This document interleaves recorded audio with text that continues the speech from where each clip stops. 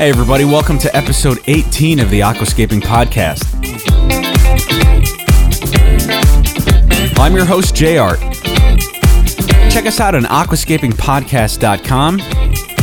Don't forget to subscribe and rate on iTunes.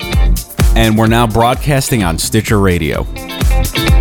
I'd like to give a quick shout out to our friend Clayton out in El Paso, Texas. He sent in a picture of his Iwagumi setup. It's his first one, and let me tell you, this is miles and miles ahead of my first setup for sure. It looks fantastic. So if you guys want to check it out, you can go to aquascapingpodcast.com, check out the show notes for this episode, and you'll see it there. We're getting a lot of good feedback about our last episode with Stephen Chong. A lot of you out there love that interview. It has a lot of insights and a lot of really good tips from somebody who is a fantastic scaper and also somebody who works with some of the best in the world. So if you missed that episode, make sure you go check it out. It's episode 17. You can find it on the website or on iTunes or Stitcher. I just want to share a quick story here. You know, I've been involved with aquascaping for a very short amount of time. It's been less than a year. And I just kind of dove headfirst into it and tried to learn as much as I could. And I was lucky enough to stumble on some really good resources. And one of those resources was ScapeFu. And you know, I must have listened to each one of those episodes at least 2 or 3 times. Art Panam was just a great guy. And he made me feel like, hey, you know what? Maybe this aquascaping thing, maybe I can actually do it. And that was really important to me and had a lot of influence. And his interview with George Farmer was awesome. I listened to it over and over again and got a lot of inspiration from George and looking up his work and following him all over social media and seeing what he was up to and just being super inspired by that. Well, yesterday was just one of those crazy days because I woke up and the first thing I did was talk with George Farmer. We interviewed him for the show, so I'm super excited about that. It's going to be next week. You got to tune in. It's going to be great. You guys are going to love that. And later on in the day, I got an email from Art Panam complimenting our last show. So for me, so far, that was the best day in my aquascaping life so far. So that was really cool, and I just wanted to share it with you guys. So yeah, tune in next week. Interview George Farmer right here on the Aquascaping Podcast. You're not going to want to miss that one. You know, lately I've been driving back and forth to Boston for work, so it's been kind of crazy and chaotic over here, and Sean has a newborn, so he's got a new little rugrat running around. Well, maybe not running around yet, but maybe he's the one running around at this point. But I wanted to make sure we got a show up for you guys this week. Unfortunately, it's just me, so fans of Sean, I apologize, but he will be back soon. KISS. Keep it simple, stupid. Words to live by. And apply very much so to aquascaping. Keeping it simple. Wow, that's easier said than done. And I think that's a very important thing to keep in mind and to keep telling yourself. Because there's such a huge tendency to overcomplicate design, equipment, all sorts of things. I mean, this is a hobby. I mean, you could tweak things out till the sun blows up and none of us are here anymore.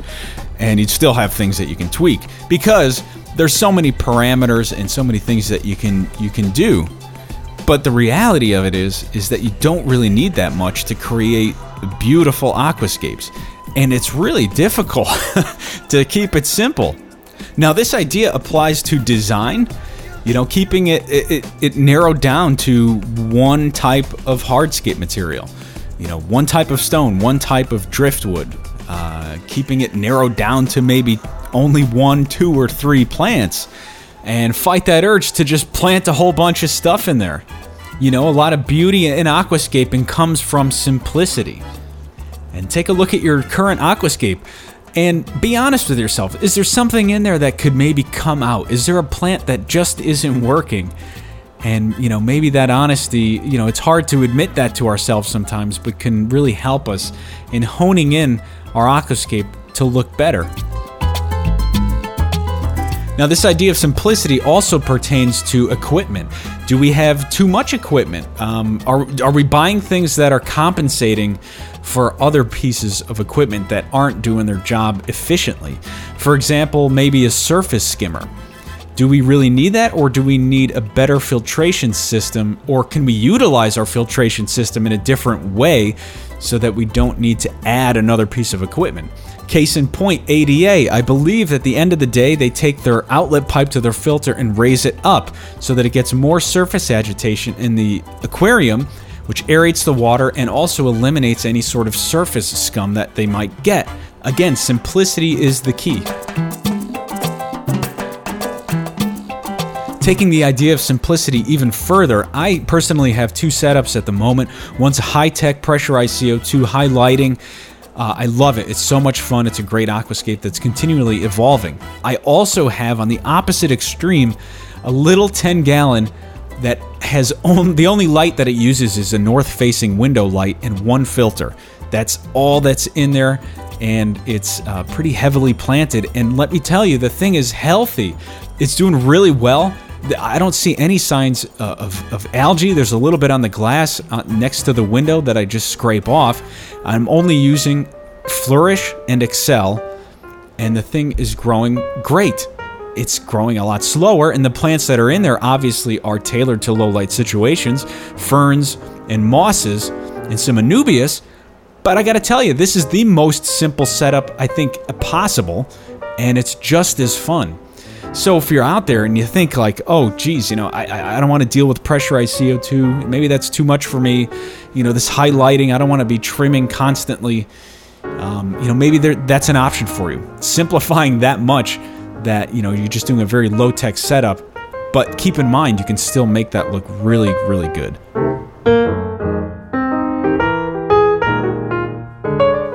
All right, guys, I want to talk quickly about a new light that I got for aquascaping photography and video. It's the Neewer CN-160, Neewer CN-160. It's a dimmable, ultra-high power LED. It's daylight balanced, and you're able to use it at high light or dim it all the way down to low lighting, so you can use it in a variety of different situations. It's really good for backlighting. You can even use it from the front or from above or wherever you want to use it, because you can dim it and change the output setting. It runs on AA batteries, and it actually lasts a pretty long time, and it's only around $30 on Amazon. If you get a couple of these, you'll be set up really nicely. Now, just to clarify, this is an LED light for photography and video and not to grow your plants. This is just to be used in taking photographs and video.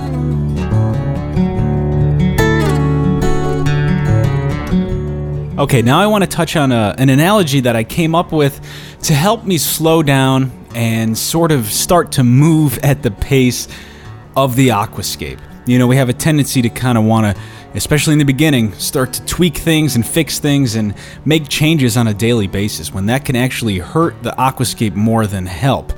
So I've come up with this idea. It helps me, and it helped me kind of put things into perspective, and maybe it'll help you as well.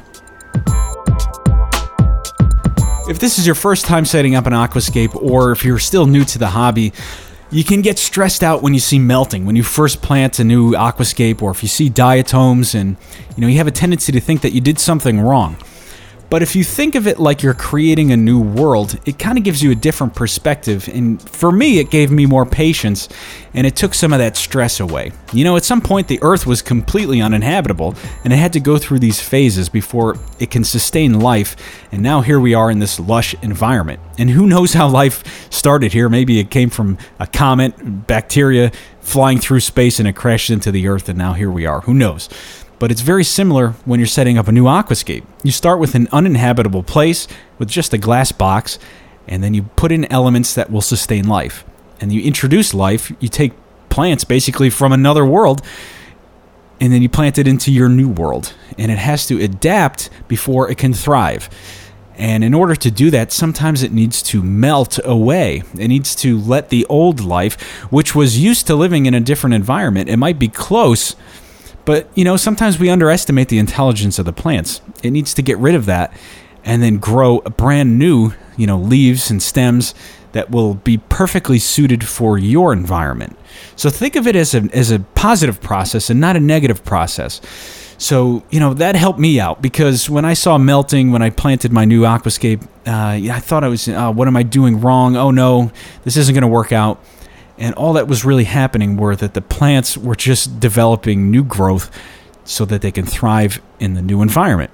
Same thing with diatoms. It's just a stage. Just like the earth, it goes through different stages. It had to go through all sorts of things before it became lush.